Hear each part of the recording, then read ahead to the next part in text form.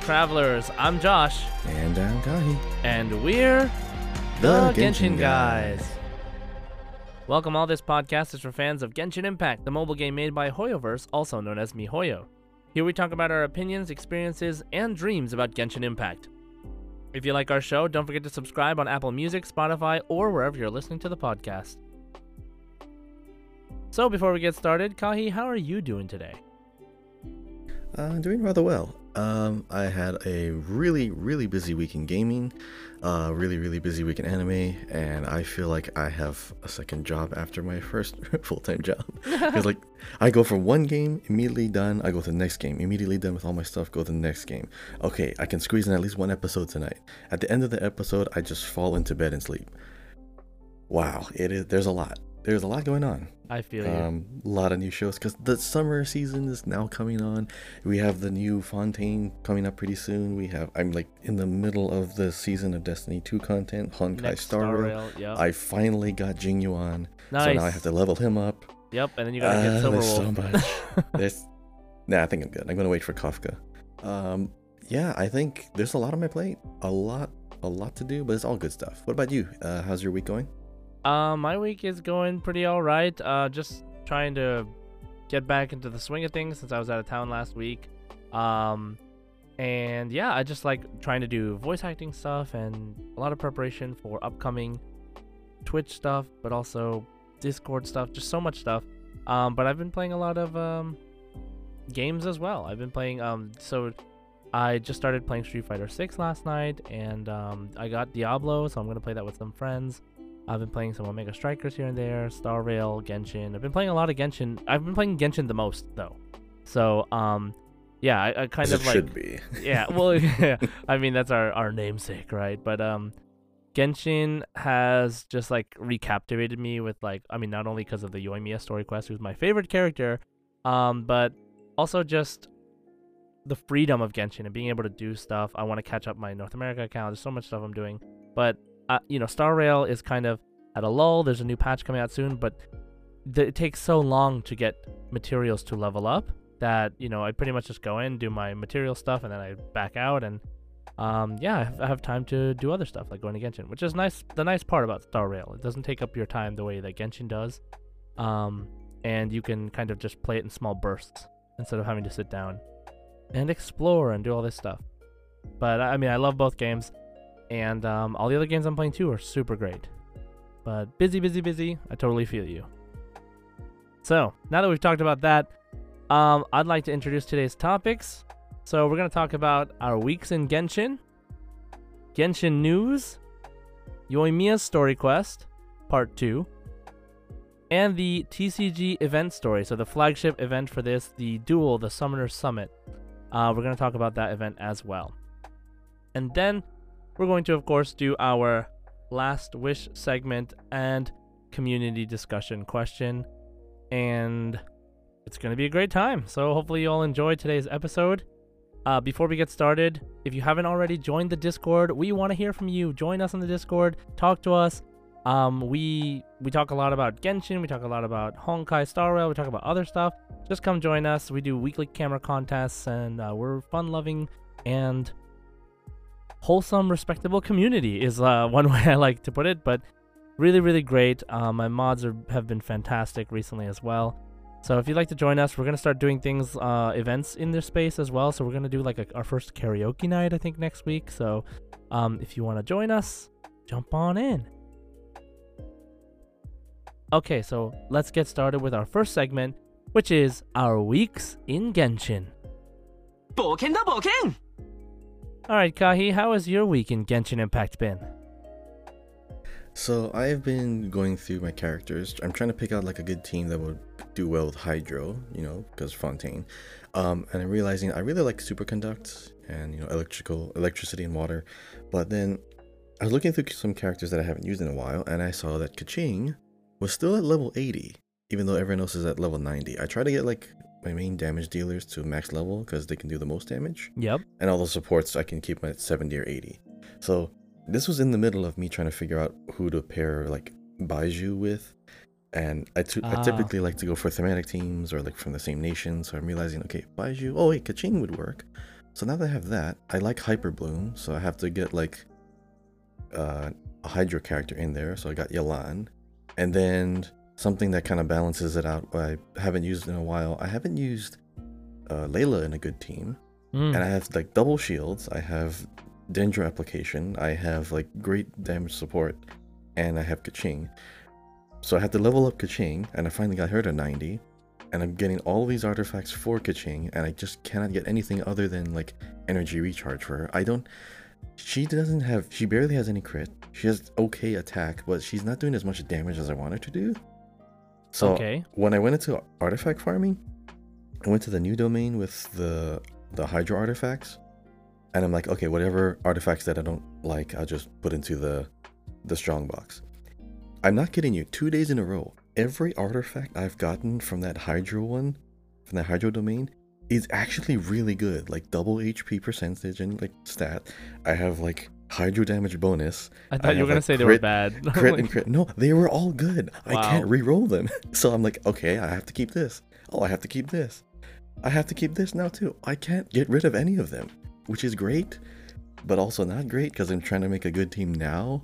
And so you want I'm fodder. doing really good prep. Yeah. Yeah, I wanted fuel to re-roll, but they're just all really good artifacts. I don't know if they did something to this particular one. Nah, you just got lucky, man. All the other just happens. Probably, but 2 days in a row. Yeah, that happens. Using all my resin. Wow. You're just lucky. The gacha gods shine upon you. RNG Jesus spray. Well, so that's me, just farming inadvertently, farming artifacts for the new characters while trying to upgrade my old ones. I really like this team, Kaching, Baiju, Yelan, Layla, because their skills are pretty short cooldowns. They're fun. And so I'm always getting, there's always a reaction. There's always some kind of like elemental mastery effect going on, which is great. Really fast pace. But what you been up to? So I've been mostly just living in the Emblem of Severed Fate dungeon, the domain that also has Shimenawas. I've just been farming that a lot as well. It's the best domain. It is really good, and it's even more relevant because I'm trying to level up my supports and trying to make sure that I have the right stats, and I also need fodder, so I'm just rolling, and right now is the time of Yoimiya. It's Yoimiya's story. Yoimiya is my favorite character. She's on the banner right now. I ended up rolling on my NA account and hitting pity, but I didn't realize how close I was. I just ended up hitting pity. I think I won the 50-50, and I got Yoimiya on my NA account. And I just remembered, since I've been meeting people, since I've been living in North America again, I really want to level up my NA account so I can get to at least world level 8 so I can do world level 8 stuff, because right now I'm only world level 7 and I'm level AR 47. I gotta start leveling it up, and I gotta catch up to the story. Because I want to be able to do co-op stuff, even with you included. So, I got Yoimiya on my main account. I just thought, you know what? I don't have many characters on this account. I don't do Welkins and Battle Pass on this account. So, I have before, but I don't anymore.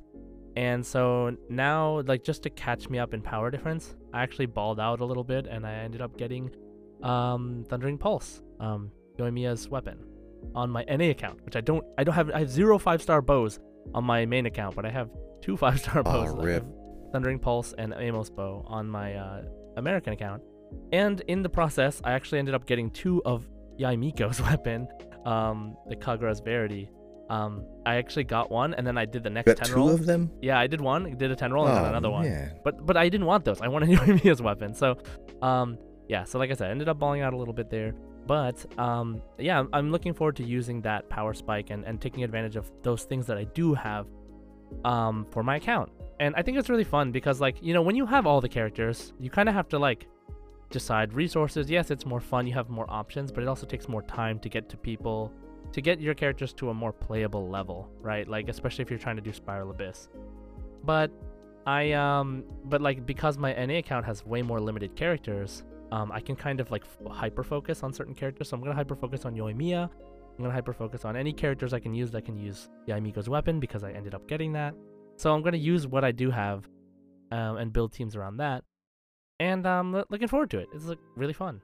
So I'm planning on learning Spiral Abyss and learning how to do it better. I'm still pretty much a beginner at Spiral Abyss. I need help to for people to help me kind of optimize team builds and rotations and stuff, but I want to like get better at it so that I can also give advice to other people, and I can do like build reviews and like all this stuff. I really do enjoy that. I just haven't been as into it up until now, but I'm really excited, and I'm really excited for the wave of characters that's going to come with the next, you know, big patch 4.0 for Genshin with Fontaine, and I want to be knowledgeable enough. So I've been working on that. I'm going to watch some like Spiral Abyss videos. I'm going to be streaming myself doing Spiral Abyss probably multiple times this week. I'll probably do mine on my main account. I'll probably do my wife's, and then I'll probably try mine on my NA account. Even though my characters are not that high level, I'm gonna see what I can get to on that account. This Spiral Abyss is pretty tough. Yeah, I've been hearing about how all hard the it Abyss is. Electors just they freeze and they like superconduct. I hate being frozen. I don't like that. I can't just you can spam the button, but I feel like you still have to just stand there and watch. Yeah, so and even when you spam the button, you like jump out. You know what I mean? Like you accidentally jump out and like and I was using Dia too. You know, we all know what happens when Dia jumps. Yep. No more ability. No more ultimate. Yeah.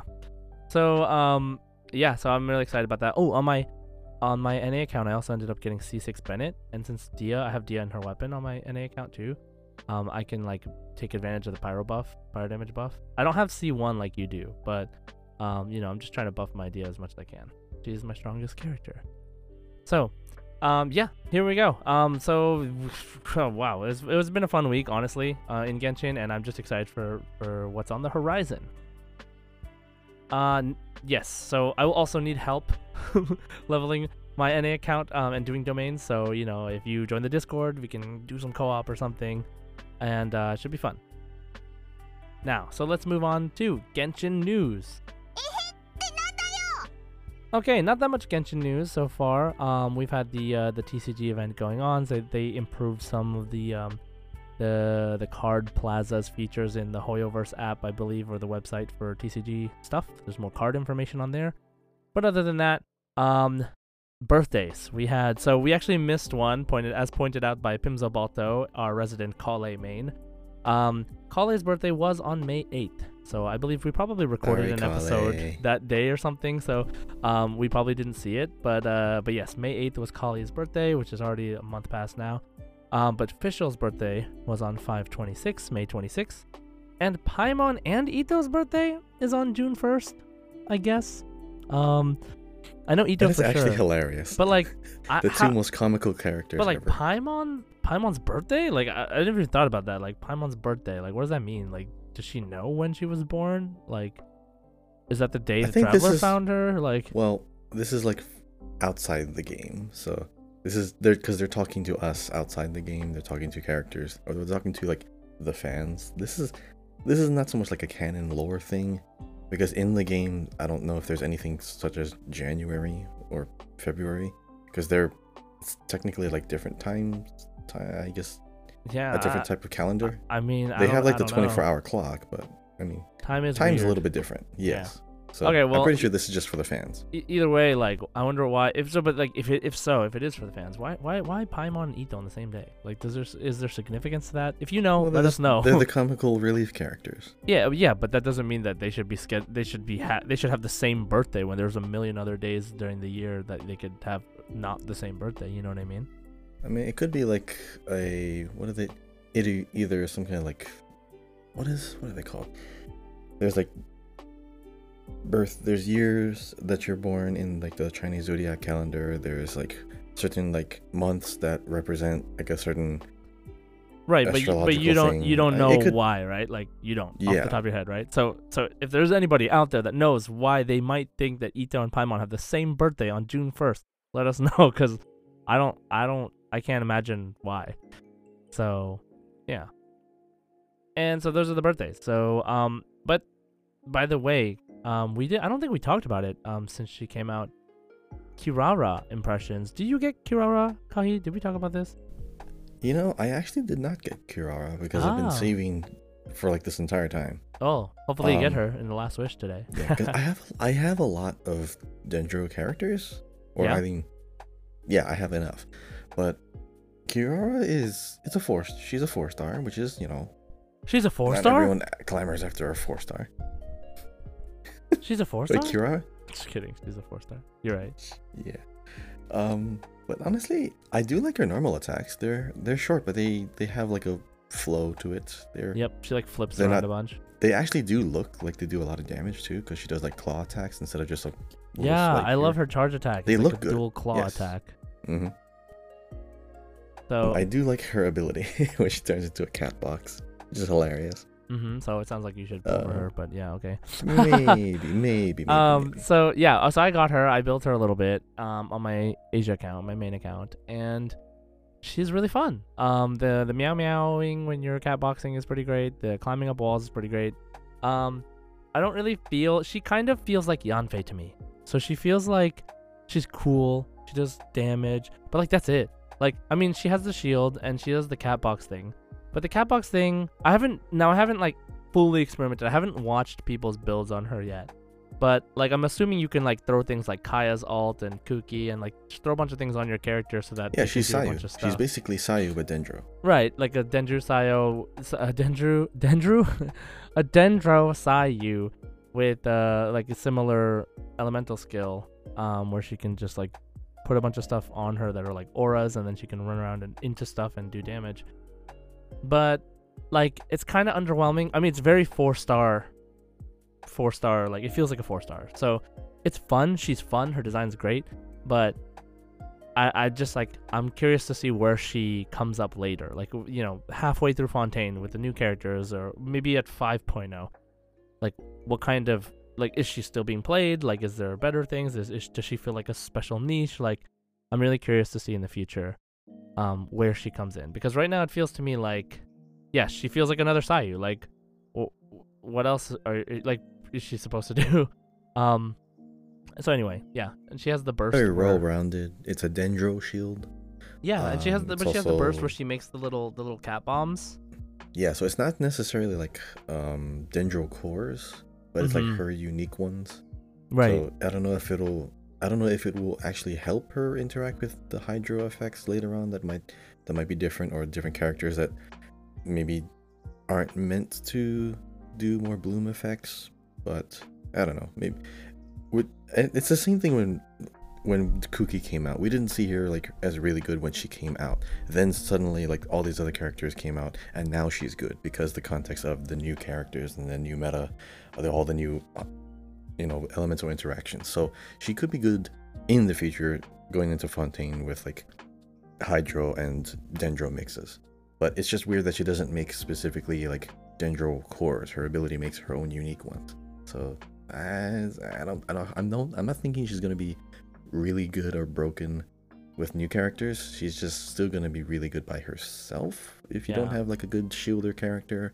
At this point, she just takes like a lot of screen time, I think, like having to like be out in the field to do the cat box. But if you don't use the cat box, then she just becomes like closer to Yanfei, like does some damage and stuff. But obviously Yanfei is a catalyst user who has like fire, so maybe they're not exactly the same, but I get the same vibes, like because her burst maybe is like very similar. But yeah, well, I wonder where she'll if be. anything, she would be good as just the Dendro applicator, because she runs around. You can choose who gets affected by Dendro, and then you're done, and then you leave. It's kind of like Nahida, but Nahida you can literally use your skill, and everyone in your screen gets affected. Well, so even if she doesn't do it, even if she doesn't do anything better than someone else, I mean, if she's fun to play, then I guess that's enough. She's a fun character by far. I love the design. It's great. So so if you love playing Kirara, let us know. Let us know why. I'm really interested, because that is, she's a really cool character, and I'm just like wondering what people think about her. So cool. Now, let's get started to the bulk of our discussion today, our story events that we're talking about. So first is the Yoimiya story quest, part 2, Carastius Aratus, Act 2. Okay, so Yoimiya story quest, it is the continuation of her quest that you actually had to do how can I say this? So we had the Yoimiya story quest part 1 during the Archon quest line in Inazuma. You have to do it to progress the story. And you know, she was a really involved character, and now it's been a while since we've heard. Okay, so there is prerequisites for this. You do have to do the beginning part of the Aranara quest and unlock the Aranaras as like a, you know, as a concept, because until you do the Aranara quest, you can't even interact with them. So you have Good to, luck. Yeah, so If you haven't started, oh my gosh. yeah, well, you don't have to finish it. You just have to get to a certain point where the Aranaras recognize you as not a bad guy, and then you can actually interact with them. And then because of that, you're able to interact in Yoimiya story quest with Aranara, who do make an appearance. So, but I don't want to spoil anything yet, because if you haven't done the quest yet, I'm warning you now. You can skip this part of the podcast. I will put timestamps in the description if you have not done the Yoimiya story quest and you just want to listen to the TCG event story quest. And when we get to the TCG event quest, I'll also put timestamps there as well if you haven't done that yet when listening to this podcast. So this is your spoiler warning. I'll give you 5 seconds. 5, 4, 3, 2, 1. Okay, so let's talk about Yoimiya story quest. Now, first things first, Kahi and I are going to be just pointing out different things from the story quest that we want to talk about because we assume that you've done the story quest. So I'll go first. And the first thing I want to mention is what I love about this story quest is that it really helps you to feel that Inazuma is progressing after the entire Archon quest thing happened. Because up until now, we've had some Inazuma like events and stuff, but they all happen in Inazuma. They don't really involve other nations. Yes, they involve people coming to Inazuma and stuff, but we don't get to hear much about how Inazuma is developing as a nation after the entire direction of the country has changed since Raiden Shogun has become more of an active Archon in the role of Inazuma's development.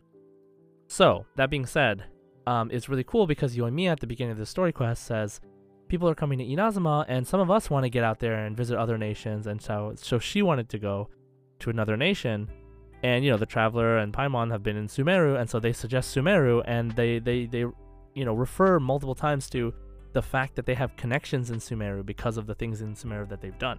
So it's a really cool the Traveler, basically you can feel from this quest that the Traveler helped Inazuma.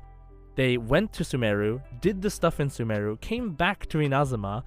Yoimiya's like, hey, I want to go out of here. And you're like, hey, well, we just came from Sumeru. There's a bunch of cool stuff there. You want to come there with us? Like, we know a bunch of people there. And then you convince her to go to Sumeru and you go together. And I thought that was like super cool because as we don't want to forget about these nations that we helped and gone through all these things with and all these characters that are important to us. So it's really cool. I'm really excited for more story quest part 2s from these other characters in different nations because we get to be the Traveler that we are after going through all these events. Because when we first met them, we were totally different, right? We knew less. There was different things going on, but now we have some time to go back and we can use our experience in the interaction with the characters, like with Yoimiya, how we're like, hey, we did all this stuff. Let's tell you about it. And to that point, the last thing I want to bring up on this point is that I love this.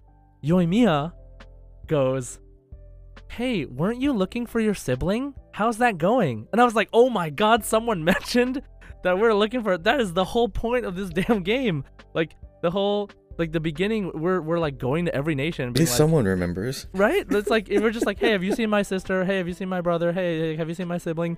And then you just kind of don't talk about it again. And so I love that Yoimiya does it. And then you even tell them that Paimon says, yeah, we did meet them and they said that they're gonna wait for us at the end of our journey or something like that. I was like, oh my god, they're quoting what the sibling said. This is amazing. So anyway, that blew my mind. It made me feel like Genshin was coming together, the story, the world really feels like it's progressing, your character is growing, they are experiencing these things. It's not just us playing through quests.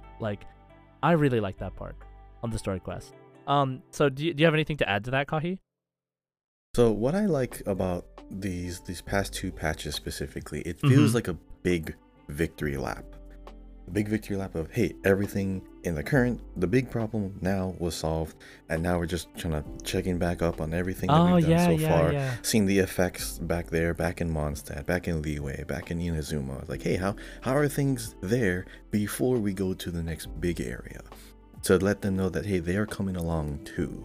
Like, hey, those characters may show up as well. Those characters still have this thing going on. This event is still kind of wrapping up, and that's gonna start to kickstart a new generation or new era in their like history or their development. Like you said, Inazuma especially Yeah. was a closed off nation, now is opening up. Now the people are going out of the nation exploring. There's people are going to like Liyue more often. People are going to Sumeru of all places, and now we know how they get there because there is actually a boat or a path for a boat from Inazuma to the southern part of Sumeru's Port Ormos.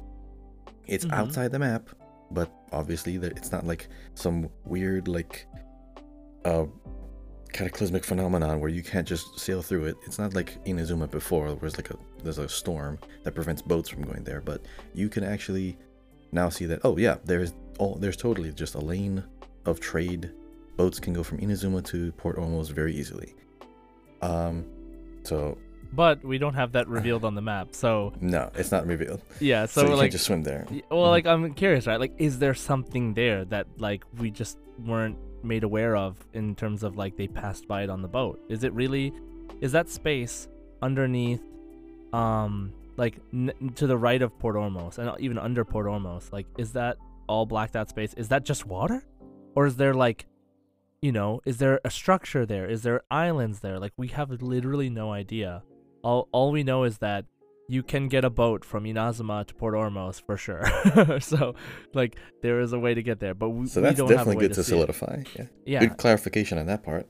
But yeah, I like these, these reminders. Like, I feel like this is a great formula for every major like year in Genshin. Like, so when Inazuma was done, you got to visit all the characters again to go do one last interaction with them to say, hey, how's it going after, the whole Watatsumi Island war and battle, or how about what's the island like now since like A is no longer, keeping everyone in this constant state of eternity. Right. Oh, hey, you got your vision back, which is great. I like these things because it reminds people of what happened in the past. People who have either completely forgotten or are new to the game can also really like experience and see, oh hey, this nation used to be like this. See, it's constant reminders. It doesn't let things that happened in the past stay in the past. It lets people really feel like it's the whole world is having something happen at the same time. Because a lot of games, what they do, I guess I would say is wrong. What they do wrong is that you have year 1 comes out, and year 2, year 3, year 4, year 5 says absolutely nothing about what happened in year 1. Right. So like everyone completely forgets, or it's completely irrelevant. Or sometimes newer stories act like year 1 or year 2 didn't even happen. Yeah. So I really don't like that. Destiny? But yes. Yes. Sounds like Destiny to me. Destiny. Oh, Destiny. But you know what that Destiny. actually reminds me of too? Do you watch Yeah, the Marvel movies? Not the new ones. I watched I was religiously following it until Endgame, and I'm like, okay, this is a great way to end the story. And then now they want me to watch like 10 other movies, and I'm like, no, I'm good. And like TV I shows and stuff, like yeah. Yeah, Okay. I'm good. Okay, so what's funny then? What's funny then is that for those of you that watch and keep up with the Marvel Cinematic Universe even up until now, it's known enough that all of the works that were made after that, basically during COVID, were all done kind of as like separate jobs that were all filmed at the same time. And apparently a lot of the stories just don't reference each other, right? So it's like big things are happening in different parts of the world, but we don't have the same continuity that we felt during the entire series of movies up until Avengers Endgame, because like those were made like yearly and they kind of continued off of each other. So like you could watch it as like one long continuous story, but these other ones you can kind of just watch them in any order and they don't really reference each other that much. And there's one thing that's like I think is so funny. In the movie The Eternals, they are Eternals. I don't remember if there's a the. In that movie, there's this huge thing that happens where basically like a giant celestial being is like coming out of the earth. Like the earth is like an egg for the celestial being, and they're like coming out of the earth. And so like there's like these giant hands of like this monster coming out of the earth, basically. I mean, not monster, but creature coming out of the earth, and then they freeze it, and it's just there. And so now those hands are coming out of the ocean. They're gigantic, basically land masses that are sticking out of the earth, and nobody has said anything about it in anything until since then, and it's been 2 years, 3 years already, and everyone's like, what about this? Goodness. What about this giant change to the earth that happened that nobody seems to mention? It's not even in like the background in like a news report, you know what I mean? It's just not mentioned. I have to tell you this. Did you ever play World of Warcraft? I did not play it enough. No, I didn't play it a lot. Okay, for the few that might have actually played World of Warcraft, they might know exactly what I'm going to bring up. Okay, so this was acknowledged by the game devs too. So like, I would say maybe 3 or 4 years ago, there was a big event where like, kind of like this, a celestial titan literally stuck a sword and stabbed the planet. The sword was stuck in the planet. You could see it in the zone. You could go in the game, log in, go to the zone, and you saw a giant sword in the planet. And that kickstarted the next expansion. And then the next expansion after that happened. And then the current expansion. All of those expansions, the sword's still just stuck there. And no one mentions it at all. Oh my god, it's literally the same thing. But here's the funny part. When the devs were being interviewed for like the newest expansion, one of the community questions was, hey, so is there anything going to happen with that sword that's stabbing the planet right now? And the game director said, sorry, what sword? Oh my god. That's terrible. He knew the joke. Like, they are all aware of the joke. They couldn't fit it in any of the just like, you know, it's hilarious. He knows, you know what I mean? It's just like scratching his head. So like, funny. What sword? I'm sorry, like what? There's a giant sword sticking out of our planet? I had no idea. Like, yeah. Yeah, so like that. Like the feeling of the lack of continuity can ruin good world building and progression of story, but like Genshin is finally putting some of that, injecting some of that into the story quests and things that we are experiencing by letting us reference what we've already done, and like you know, and characters we've already met way back when, and kind of getting to show, like, we get to show Yoimiya how much we've grown since meeting her in the story the first time. That's basically what it comes down to, right? We're not just like what's it called, like, we're not just interacting with her and being like, oh, hey, yeah, I know you. Okay, let's go do a quest. It's like, hey, how have you been? You know, like, that's such a big deal. And so, yeah, I love that part of this quest. Now it expands the world too. Like, there's a reason why she's exploring. There's a reason why she's out of Inazuma, because, oh, hey, the Sakoku decree, or just the lockdown is done. Now we are going to expect to see Inazuma characters in places they normally weren't. So it reminds people, yes, these things are going to happen. You can expect to see more people. You can expect to see that the world will keep, expanding in meaningful ways. It's not just to bring a character back that we haven't seen in a while. Otherwise, we'd see Eula all over the place. But if we have just this one character from a nation that was so secluded on the farthest away nation right now, then yeah, the world's getting bigger. Yeah. So, like, first of all, I love that, and I hope it keeps going. But the second thing I wanted to mention was, okay, so Aranara, right? Let's get into this, the main part of this quest real quick. The Aranara, who have now allowed Yoimiya to see them, and they cite Yoimiya having this, or to cite the Aranara, they have like, Yoimiya has not grown up yet. I like how they mentioned, like, childish wonder. Yeah, like, she is so pure. Like, she's pure of heart, pure of intention, and another reason why she's best girl, just saying.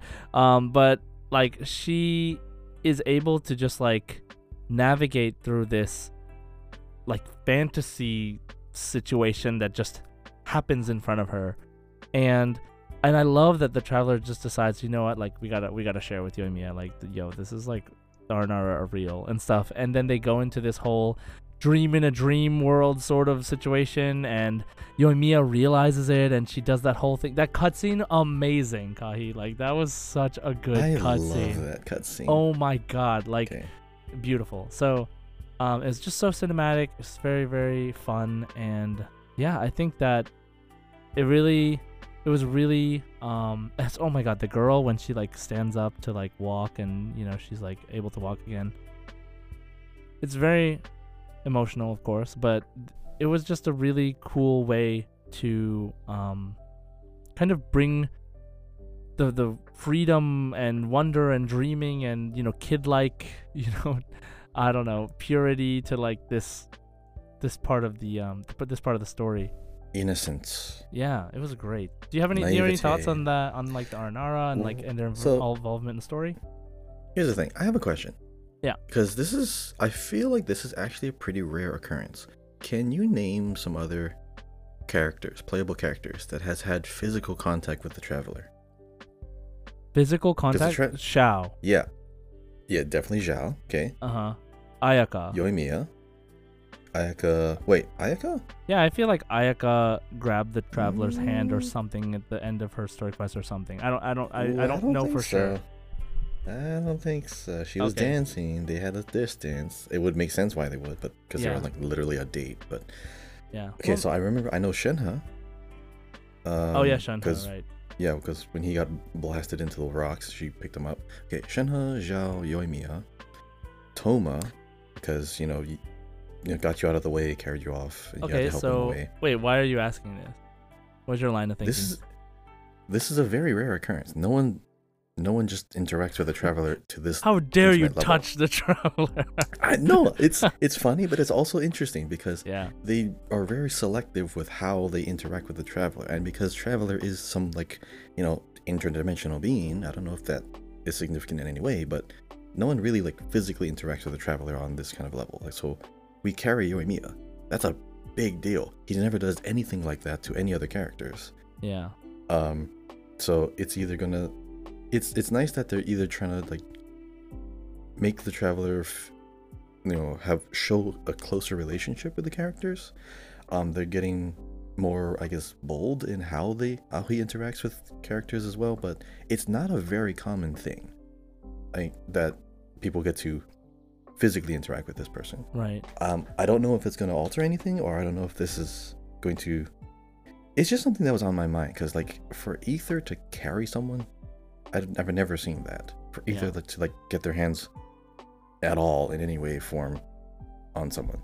I was trying to think, did he carry anyone else? Did he do? I mean, Xiao carried him. Jealous? But no, I mean, like, yeah. I know Xiao, but like, cause he's a yaksha, he has like some weird mystical background. That's just one of the things I noticed. But as far as like the dream within a dream state, right? First of all, like the reason why they had to go into a dreamlike state is because they really wanted Yoimiya to see like the fireworks or the comets that were gonna cross over Sumeru, but they weren't actually going to happen. So we met Nahida very early on, and Nahida was saying, "Oh well, you can't really predict these kind of things, and because just of how special they are." So okay, now we have to come up with a plan. So the whole plan was to like go around and find some special ore. This is all just make believe pretend, by the way. We're trying to find some ores to like create some special lens to see this spot where you can actually see the comets, but that was all just a fake dream. So from the transition from the real world to the dream world with the help of the Aranara was absolutely seamless. There wasn't like a portal, there wasn't some like phase, you didn't see like some weird like mystical like effects in the air. It's just suddenly like the girl could stand up. Suddenly you saw the fireworks and the stars and everything. But yeah, that whole sequence was just beautiful. It's on YouTube, right? They officially uploaded it? I don't know. I'm pretty sure they did. It better be. Okay. Oh, it better be. Yeah, this is one of those really nice cutscenes. But yeah, it's a whole like emphasis and like highlight of the childlike wonder and imagination that this game is really meant for. You gotta keep reminding yourself. I remind myself too a lot. This game is not built for like 30-40 year olds. This game is built really for like a young generation, a young audience. So if we have, I have it a lot. I have criticisms on the storytelling. I have criticisms on like, oh, they would never do that, or why would they say it like this? It's so childish. Well, oh yeah, this game's meant for children. or maybe it's meant for a little bit of everything, right? Because there's a lot of dark it is, definitely. themes in this story, in the Genshin in general, right? So, but I see what you mean. Like, it's not for one type of audience. Yeah, it's not for just the hardcore mature fantasy enjoyer. It's like there's a little bit of everything for everyone. If you want to look into it, it gets really dark, but it doesn't have to be, right? It's not as in your face, but yeah, that's a pretty interesting thing to point out, I think. So anyway, did you have any other favorite things from Yoimiya Story Quest you want to bring up? Or anything you worth mentioning? The one thing worth mentioning, let's see.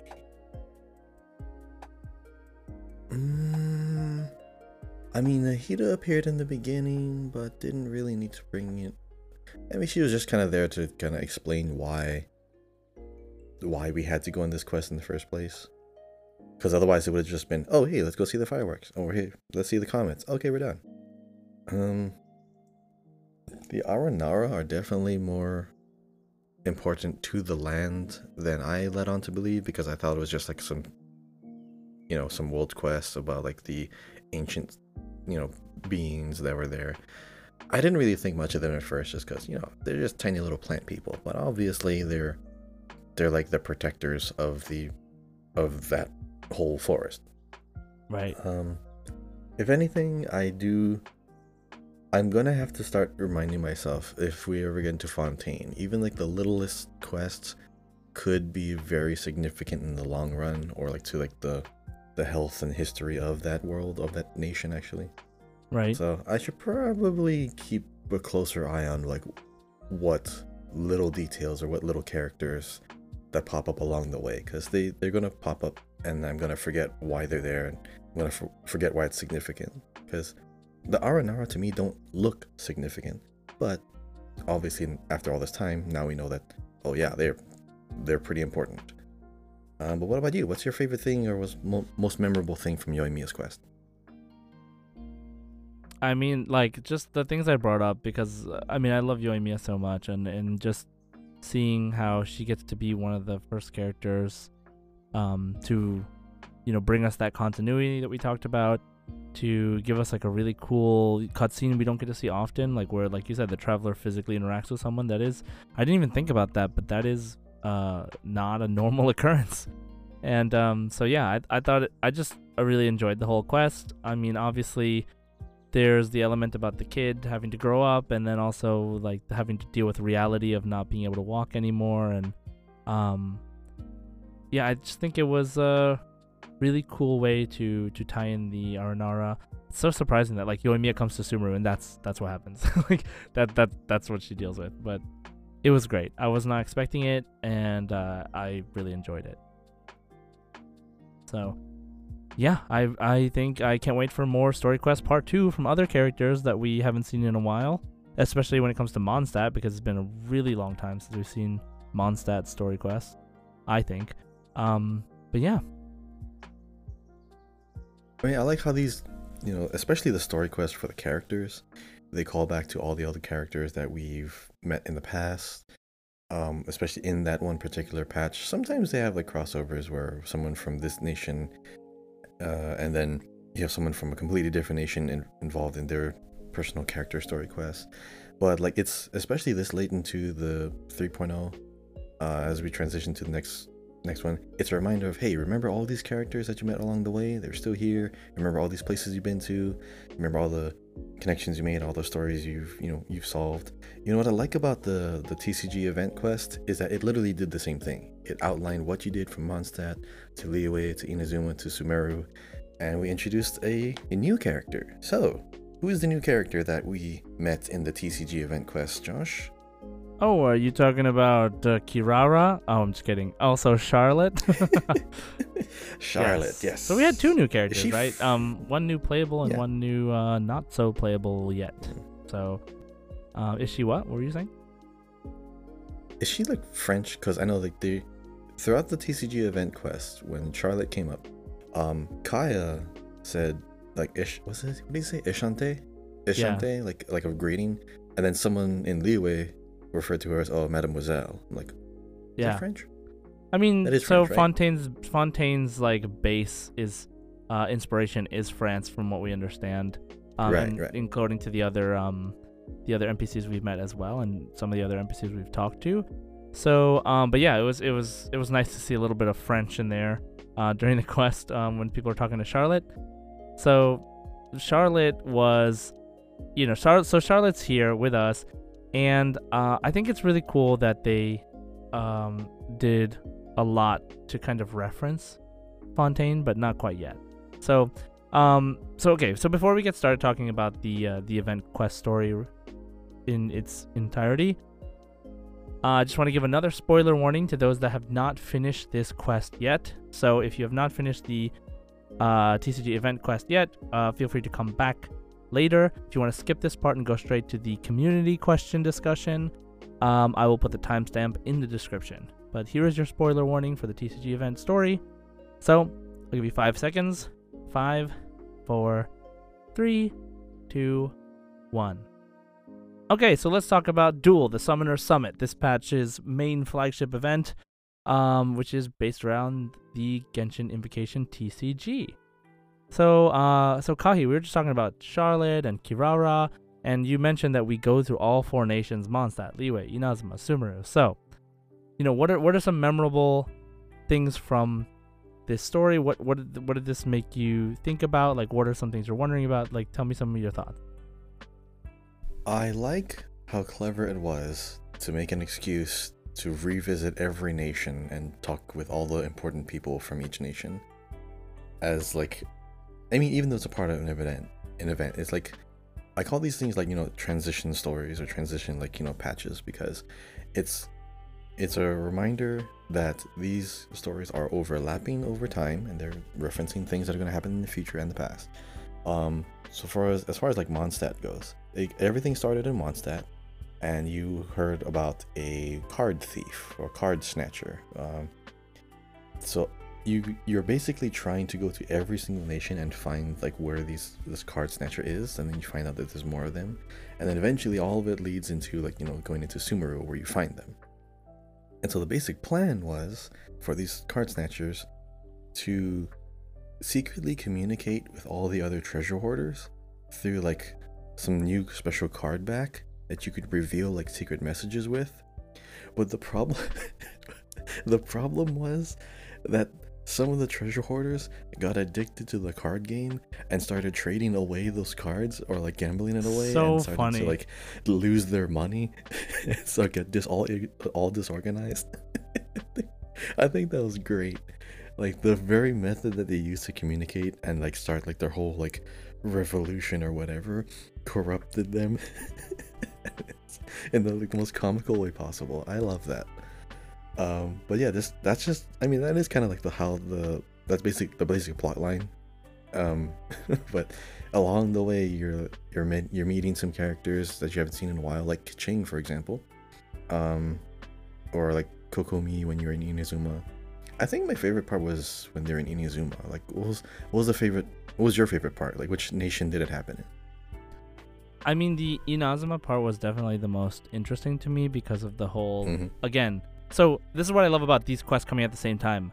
And like you mentioned earlier, we get to see how people are doing, right? So we see how the two once enemy armies, generals, you know what I mean? Like Sara and, Kujo Sara and Goro interacting with each other, talking about the Kokomi versus Kokomi versus Yoimiya, like TCG stuff was super interesting to watch, because in the end, basically, yes, they were fighting against each other for a while. Yes, there was a lot of things that there was high stakes, but now they are as one people, right? And they're on the same side. And Kokomi also is trying to like become sort of reintegrated into Inazuman society as not just the Watatsumi person way off in the corner whose island you can't even see from Rito Island or whatever, but also just that she like is there and is showing up. She's not like hiding, even though they like technically won. I don't even know how to explain that, but yeah, like the war is over and the people are coming together for something like this, something enjoyable. And yes, there's politics involved, but it was really cool to see how they have progressed since then. So I mean, Inazuma, that was like a really cool part for me, for sure. Like how, especially Inazuma was definitely my favorite because they had their own little mini tournament, and all the other places the tournament was done. But in Inazuma. All right. We missed the other tournaments. Like we were there when they hadn't finished yet, but then we were busy dealing with card thief stuff, and we ended up missing it. And Paimon's like, I definitely want to see it this time, and then we saw it, and then we get to Sumeru, and Sino's like, I already won. So good. Of course he did. It's Sino, but I do like how during like a quest or like a text dialogue, one option was to literally just start playing the card game. Did you ever play Witcher? Oh yeah, like you're gonna talk about Gwent? Gwent. Yeah, because that's like a dialogue option. Like you're talking to someone, you're trying to interrogate them, but you could also say, you know what, let's settle this over a game of Gwent. So you could actually use the card game to actually like pick how the dialogue is gonna happen after that. Right. So now you were talking with Ito, and Ito was like, oh hey, all you need is like the most strong, more powerful cards. Like no, you have to have skill and strategy. And so we actually had to use his deck to like battle against him while he was using, I guess, Cookie's deck. Mm-hmm. I wanted to use my own, but did you win that duel or did you lose? So I did not, and I heard that like the only difference is that like if you win during that little part, then kind of Cookie just says something like, oh, like you're really skilled or something like that, just like a dialogue change. Otherwise it doesn't change. Yeah. But yeah, it was difficult for me. I did not win that one. Yeah. Because I was not used to those cards. They were all different elements. I know elemental interactions actually help. They do a lot more damage. I'm just so used to using like, mono element decks because every card will be relevant. Every card will help. Oh, you use mono element decks? Yeah, like it's either going to be all Geo or all Electro.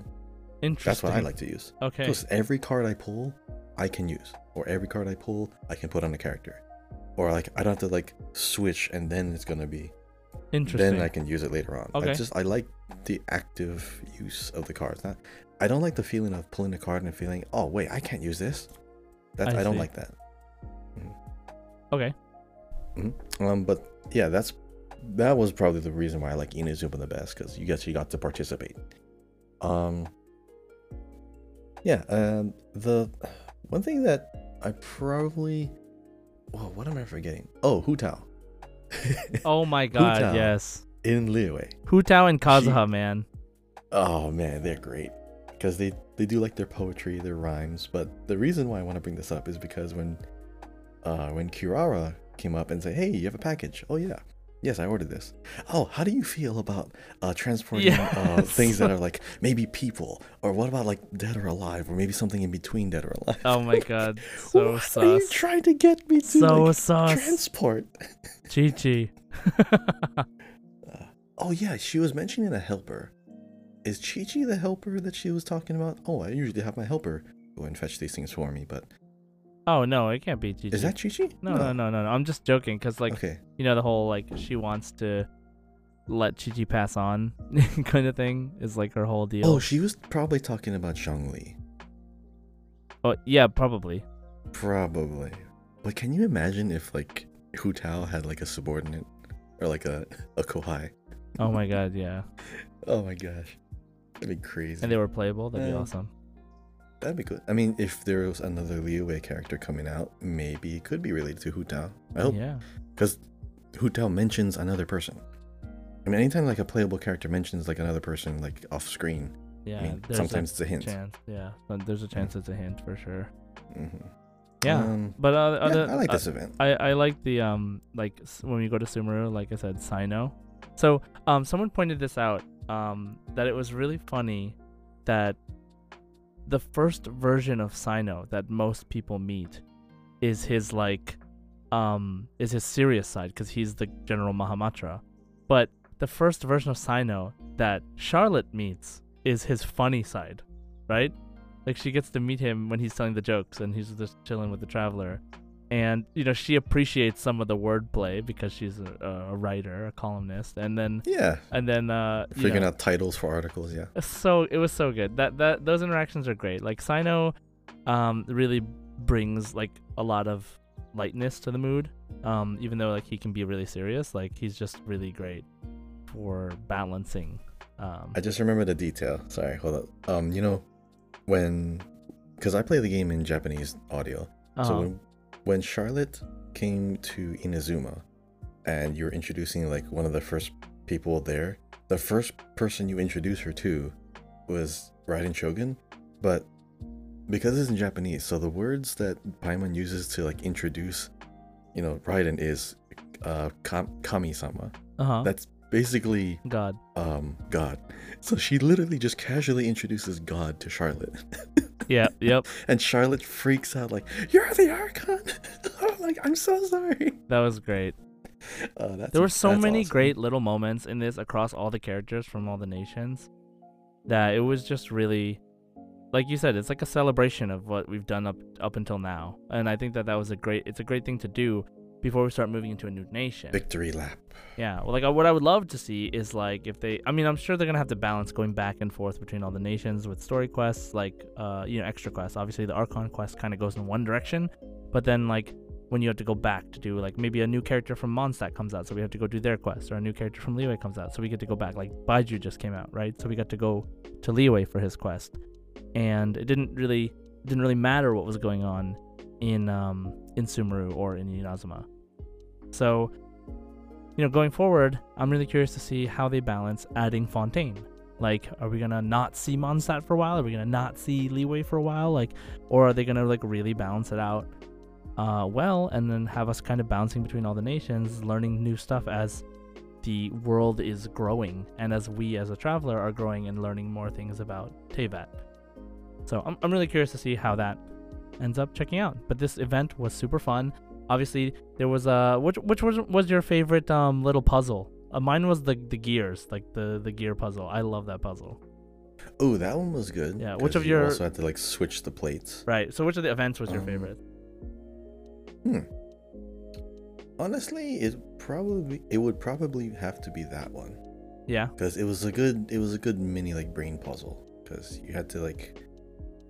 You have a limited amount of cogwheels. You had like some parts of the board are actually like are traps. Like you're actually not supposed to put anything into this one little peg.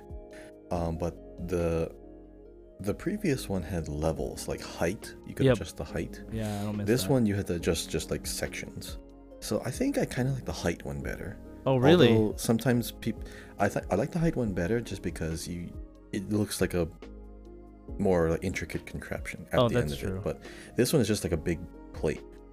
I guess maybe it's just a presentation of it, but one of the reasons why I like this one too is because of the reward. You actually get something placeable in your teapot. Right. Oh, true. So you get a more tangible reward rather than just here's some event currency, nice. But this one's like, hey, you remember that time you did this? Or hey, if you need something to decorate your house, here, put this in it. Here you go. I like that. This is really good. So yeah, I guess it was more rewarding. The other one was okay. What were they? There was that. I'm surprised there was not a camera event. I'm shocked there was not a camera event. I mean, we're not in Fontaine yet. We're not in Fontaine yet. This is a TCG event, man.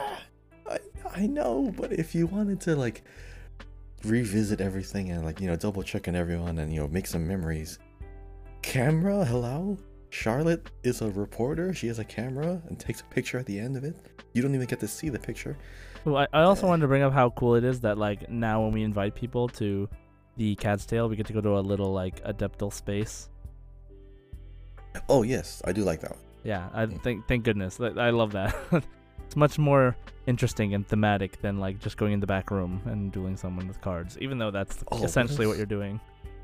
What is that bird's name? Tubby. Oh, Tubby. Okay, I had a brain fart just now. I know it started with a T or something, but not because teapot. But like I was trying to think of what the name was. Yeah, Tubby. Right. Okay, so yeah, I mean, overall, I thought this event was pretty solid. It definitely brought some interest back into TCG by changing up the game so much, by adding so many new playable characters, so many new support cards, just a lot of new hype around TCG. The last thing that I want to mention is the story and how freaking sad it actually ended up being at the end with Gulab, you know, and the creators of TCG, which is what led the Kirara storyline eventually led to. And yeah, it was really just really sad all of a sudden. Like, you know, I was honestly thinking it was gonna be some kind of clever plan, like, oh, I'm gonna make a card game and I'm gonna use that card game to do some, like, I honestly thought it was gonna be like the treasure hoarders one, where there's gonna be something in the card backs, or the game is gonna be like a big distraction or some kind of like premise to like enable some diabolical plot. But it's just, oh, some guys made a game because they were friends, which is nice, which is still good. It doesn't have to be that important. But I thought for them to be like bringing up something as important as this and literally game changing as this, I mean, maybe it has more significance, but it's still good. But I was just going off on a whole tangent of like conspiracy theory. Yeah, they did lead us one way and take us another way, especially when we found out like, oh, those cards the treasure hoarders were using were just to communicate, and then the only reason that they were trying to get them back is because they had accidentally given them away in the first place. Like, okay, you know what I mean? Like, it definitely felt like there should have been something bigger. But I mean, that's the whole point. It was like kind of just like a run around. Like, the story gave you the run around. And those freaking the treasure hoarders that were like gonna murder Kirara. Like, oh my god, like, chill. You know that what got I mean? dark really fast. Yeah, I was like, oh my god. So that's why that's when I thought the story was like, oh, this is actually really serious, like the story. But actually ended up not being that serious. So yeah, it's very weird. It just shows you how weird that part is. So yeah, I don't know if I necessarily like that it like led you to think that there was some build up for something crazy that was gonna happen, and ended up being like a letdown in terms of scale of the actual operation that was happening. And then just to like flip it around and then say, here's a really sad story. Like, oh man, what the heck? But yeah, anyway, it was overall it was good. I enjoyed, like I said, going through the different nations. And hopefully we see some more interactions between characters of different nations. All I'm saying. So yeah, so let's move on then to our community question discussion. So we actually have two questions. We have from our Genshin Guys episode 44, and then we have from the interlude. So let's go first with the Genshin Guys 44 question. So Kahi, do you enjoy Genshin Invocation TCG? If so, what is your favorite aspect? If not, why not? So yes, I enjoy it. I do like it. My favorite aspect is the unique card interactions. The card interactions, you can actually equip items to them. You can equip different things to unlock different effects, which affects your strategy. I do also like the mechanic where you can trade a card for a dice, which is really good because you can either,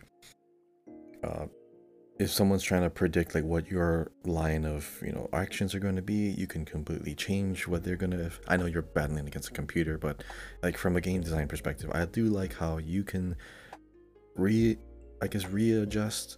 the trajectory of your strategy in a way, because hey, right. I just needed one more element. I am okay sacrificing this one card to get an element dice. I like that. So you feel like you have very good control over the pace of your turn and the pace of the game. You definitely feel like you're making big moves. However, because of the game mode's like rewards, and because it's kind of treated as like a mini game, I don't play it a lot, like at all. Like when it came out, I got a good deck, I got all my characters and cards and animated ones, and yeah, I'm good. So I don't feel like I have to keep coming back to it. I only came back to this during this event. I haven't played the card game since it came out. So I like it, but I don't feel compelled or obligated to keep playing it for no reason. It's fun, but I don't need to. What about you? What's your favorite part of, or aspect, feature, mechanic of TCG? I like the so I enjoy TCGs in general. I enjoy like digital card games specifically because they do a lot of the calculating of additional damage, of, you know, equipment, all this stuff, instead of having to use like physical tokens like you do in like a tabletop card game. The digital one does everything for you. So I've played a lot of Hearthstone, Marvel Snap, like these games where I remember Hearthstone. Yeah, like those were so fun. And so Genshin Invocation TCG was really great. Is really great because it's those, but with Genshin, with characters I like, and you know, there's little stories and stuff around involving them. And I mean, I love the polish of the game. I love the art style. I love that same mechanic you're talking about with the dice, like being able to sacrifice. Obviously, the RNG element is like twofold because you not only do you have to like draw cards randomly, but you also get dice randomly. And so sometimes you can get really unlucky. so those parts are not as fun, but like, you know, if you build a good enough deck, there's usually a strategy to, you know, get out of a lot of those situations. So I enjoy how polished and how well thought out Genshin Invocation TCG is in general. So I'm really excited to see how it evolves over time, and I definitely will keep trying to play it and get all the cards and all that stuff. It's nice that it's not something you have to worry about. I know that you said, like, you know, the rewards are very whatever, but I'm just glad it's something you don't have to do with a gacha. Like, you can buy the cards you want right away if you just save up the points. You can get all of them eventually. There's a shop, you can wipe out the whole shop and get everything. That's nice. So yeah, I don't have to worry about that. But okay, so let's see what everybody else is saying. So first from the Discord, Meowie says, I don't enjoy TCG, but I play it because I like collecting stuff. I'm also not lucky with dice rolls. Yeah, so like I was saying, dice rolls are definitely not fun sometimes. Sarah Q, I enjoy TCG, but the pacing is just way too slow since each player is given too much time to think. Just give us a blitz mode where both sides can't play optimally. So, I guess that I can understand that. We are given a lot of time per turn, and if we were given a little less, it might force us to make decisions a little faster. Oh, the anxiety. Yeah, so interesting point. WL Forever Benna says, I enjoyed TCG so much when it just started, and it was all I played for a while until I got a little bored. Haha. I enjoy the chill aspect of it, and I'm glad we're getting new cards and events so I can get into it again. Peachy Oranges says, I enjoy it as I like TCGs, but thank God you don't gacha for cards. Cough cough Shadowverse. Yeah.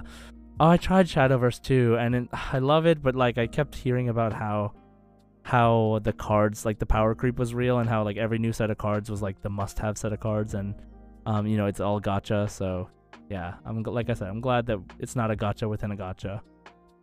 Solido says, I'm loving the summoner build, only started because Archons are coming shortly. Yes, so of course we so like he loves summoning like the cards that summon things, which is really cool. And then so this is obviously before the update, so Archon are coming, which they are in game now.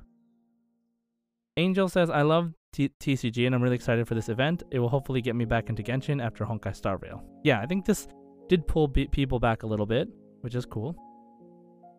Camleon says, yes, when it first came out, that's all I did. I haven't played in a bit just because I've been overwhelmed with events and quests though. I enjoy the different challenges that each NPC brings and how I have to adjust my hand according to who I'm playing. Thinking strategically is fun for me.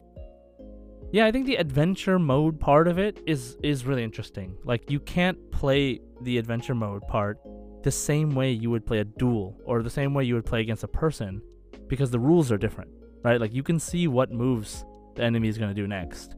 You can build your deck accordingly. There are special conditions, like at the beginning of every round, both active characters are afflicted with Hydro, you know, like stuff like that. So that is pretty interesting. The Descender says, I'm AR44 and still haven't played it. Haha, mostly because I got lots to complete story-wise. Still in Inazuma. Oh, yep. Obviously, it's always there. That's totally fine. Yeah, no rush. So that's the cool thing, right? There's no rush. Like it's so chill. Like It's a mini game. You can play it whenever you want. Yeah. So it does not give you any kind of game currency. Like it doesn't give you mora. It doesn't give you like playing it lets you invest more into it. That's basically it. Which is like the more you invest into it, the more you get out of it. So it doesn't affect the rest of your Genshin experience to any major degree.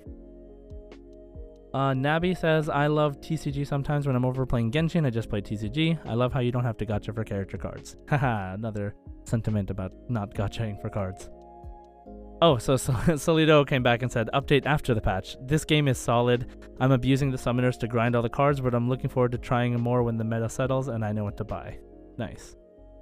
Insignia says, I enjoyed it for a short while when it first came out, even though I think I was pretty bad at it, but I focused on other things and now I feel it over my head when I try to get back into it. I'm not very confident in my ability to do anything that involves strategy to begin with, so I've been nervous to try. That said, I think having game modes like this or minigames in events actually makes for a really low stakes environment that helps me dip my toes into the types of games that intimidated me before, such as TCGs. I don't know if that's the case for anyone else, haha, but it looks like Hoyo is going to end up being my gateway into a lot of types of games I've never been able to enjoy in the past. And I think that's a really good point, right? Yeah, what I like about this is, yes, what Genshin does very well over the course of all of their events and all of their minigames they've ever introduced, like whether permanent or temporary, they use the existing mechanics of the game, change the camera, change how you move, change like what you're actually like interacting with, to literally create a whole new game. They made Flappy Bird in this game. They made like a TFT in this game. They made like you know all kinds of tower defense kind of stuff. But they are really great at attracting music games, the attention of music rhythm games, right? They're really good at attracting the attention of people who play other types of games into this one, because while it is mainly like an open world like RPG game with a gacha system, frequently they change it up to make it play like every other game that's out there, with the only exception being the FPS. So it's like literally everything else, but it has no FPS mechanics. Oh, just wait, it'll come eventually. Oh man, I'm hyped. I doubt it. I'm hyped for it. Bring it on. If they didn't do it now, they're not gonna do it. No, that's what the heck. That's not true at all. This game is barely getting started. By now, come on.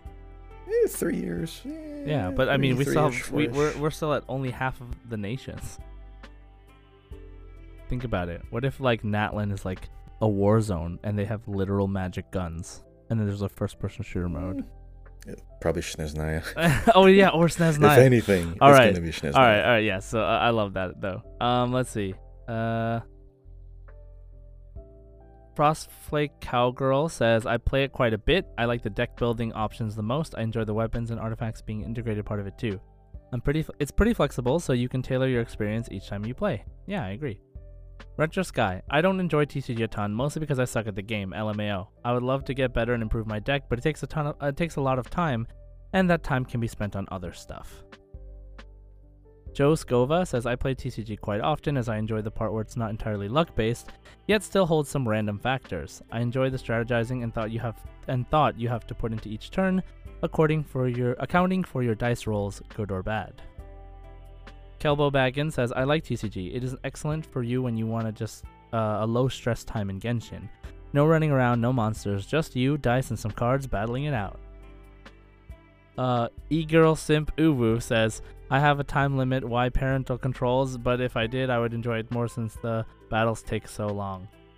Oh yeah, well, if you have parental controls on your device, then yeah, it takes a long time, and probably you want to do something else.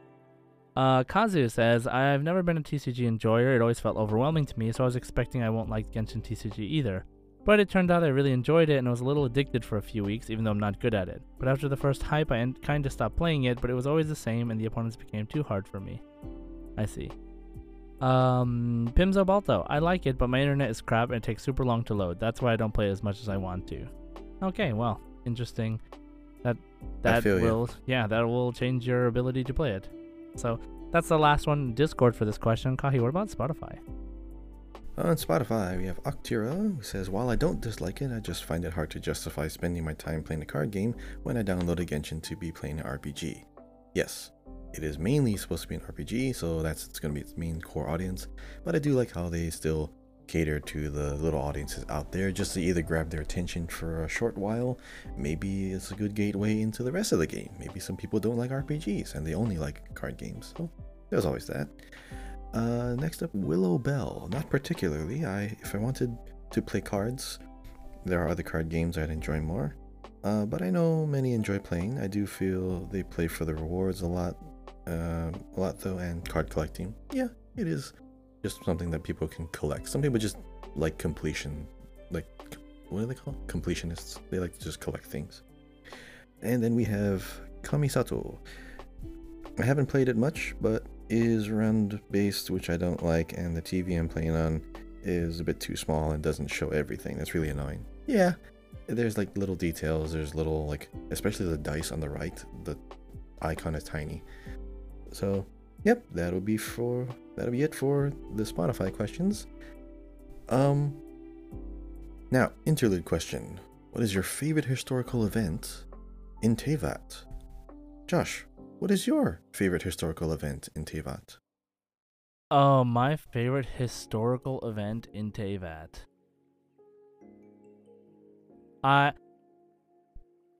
Okay, this is my favorite just because of how interesting it is and like how much of an impact it left on the world.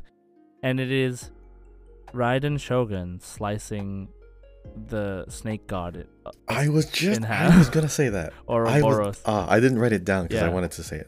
Dang it. Yep, Yeah, same. because I mean, think about it, right? It's so cool that I mean, it just not only does it show the power of the Muso no Hitotachi, but also like you can feel it going to that island.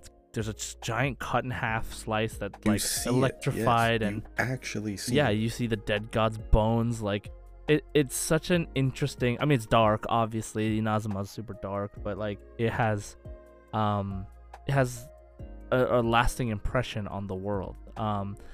And you feel it. You have to go through it, and you have to travel through it. So yeah, I think that's one of my favorites, just because it stands out to me so much, and the idea of like seeing it happen is cool.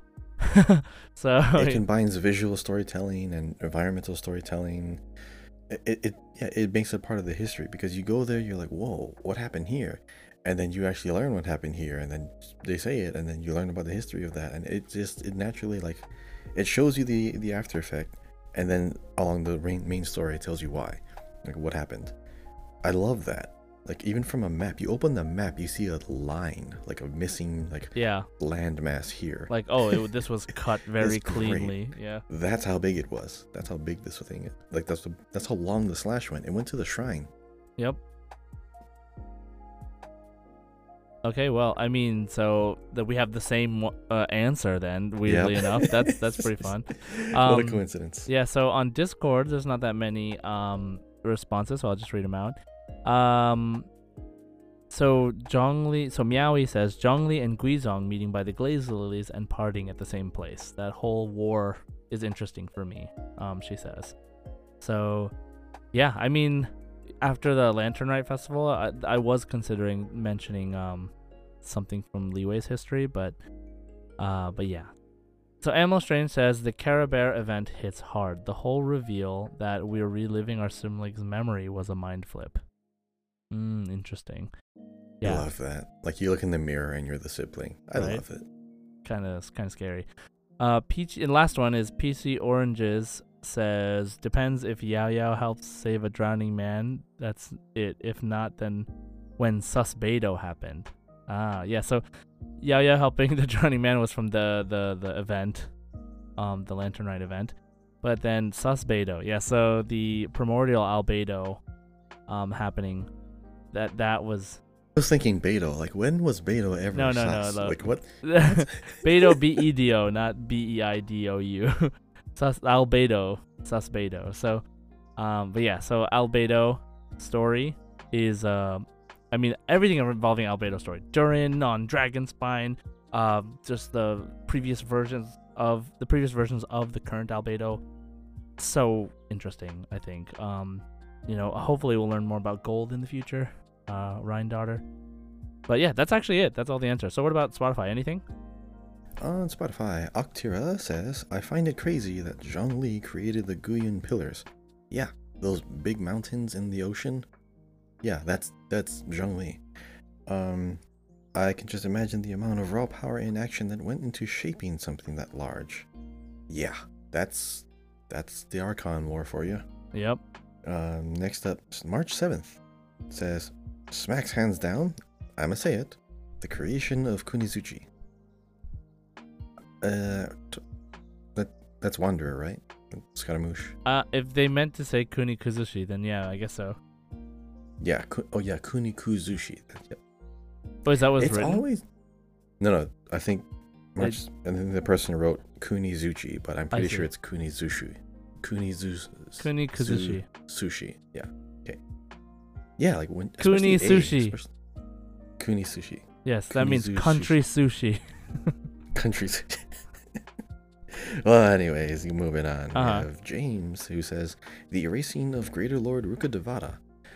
Okay. That's a yes, good one. Yeah. That is a good one. So technically it is history. Technically it's not history. Because Yeah. their history was erased. As far as like event. So yes, I like this answer. Okay, yeah, I like the answer.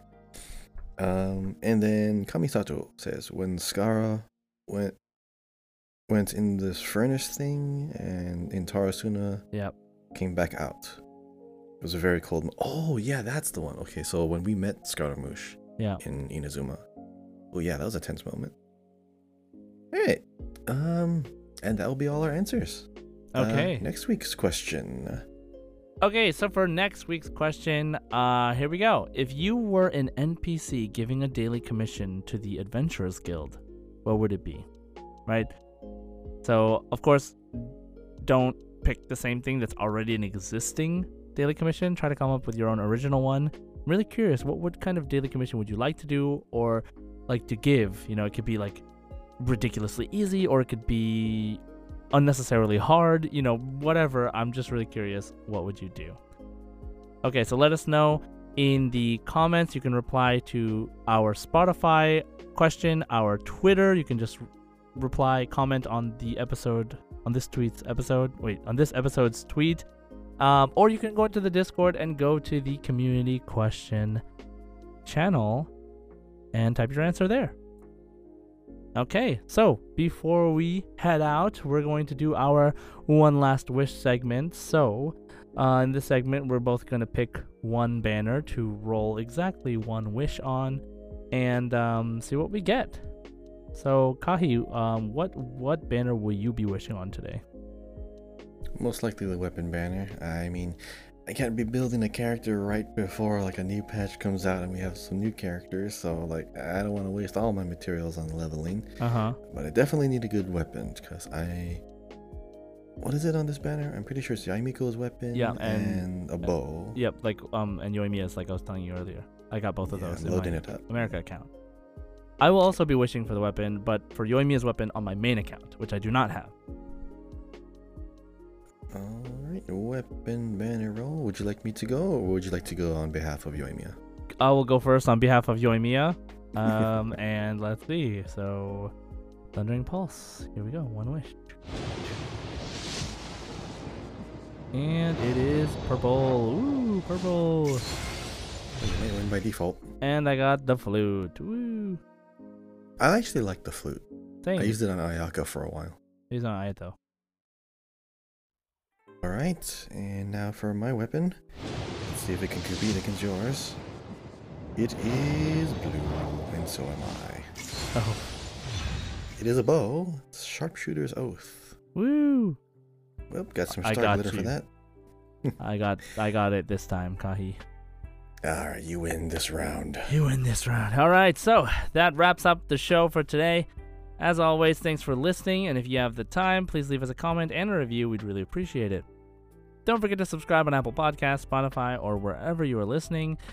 Follow me on Twitter at JSideGaming. You can follow at Genshin Guys Pod. You can follow at Kahiao, KAHIYAO. You can follow me on twitch.tv/JSide. And as always, Ad Astra Abyssos. 星としてを目指せ Enjoy.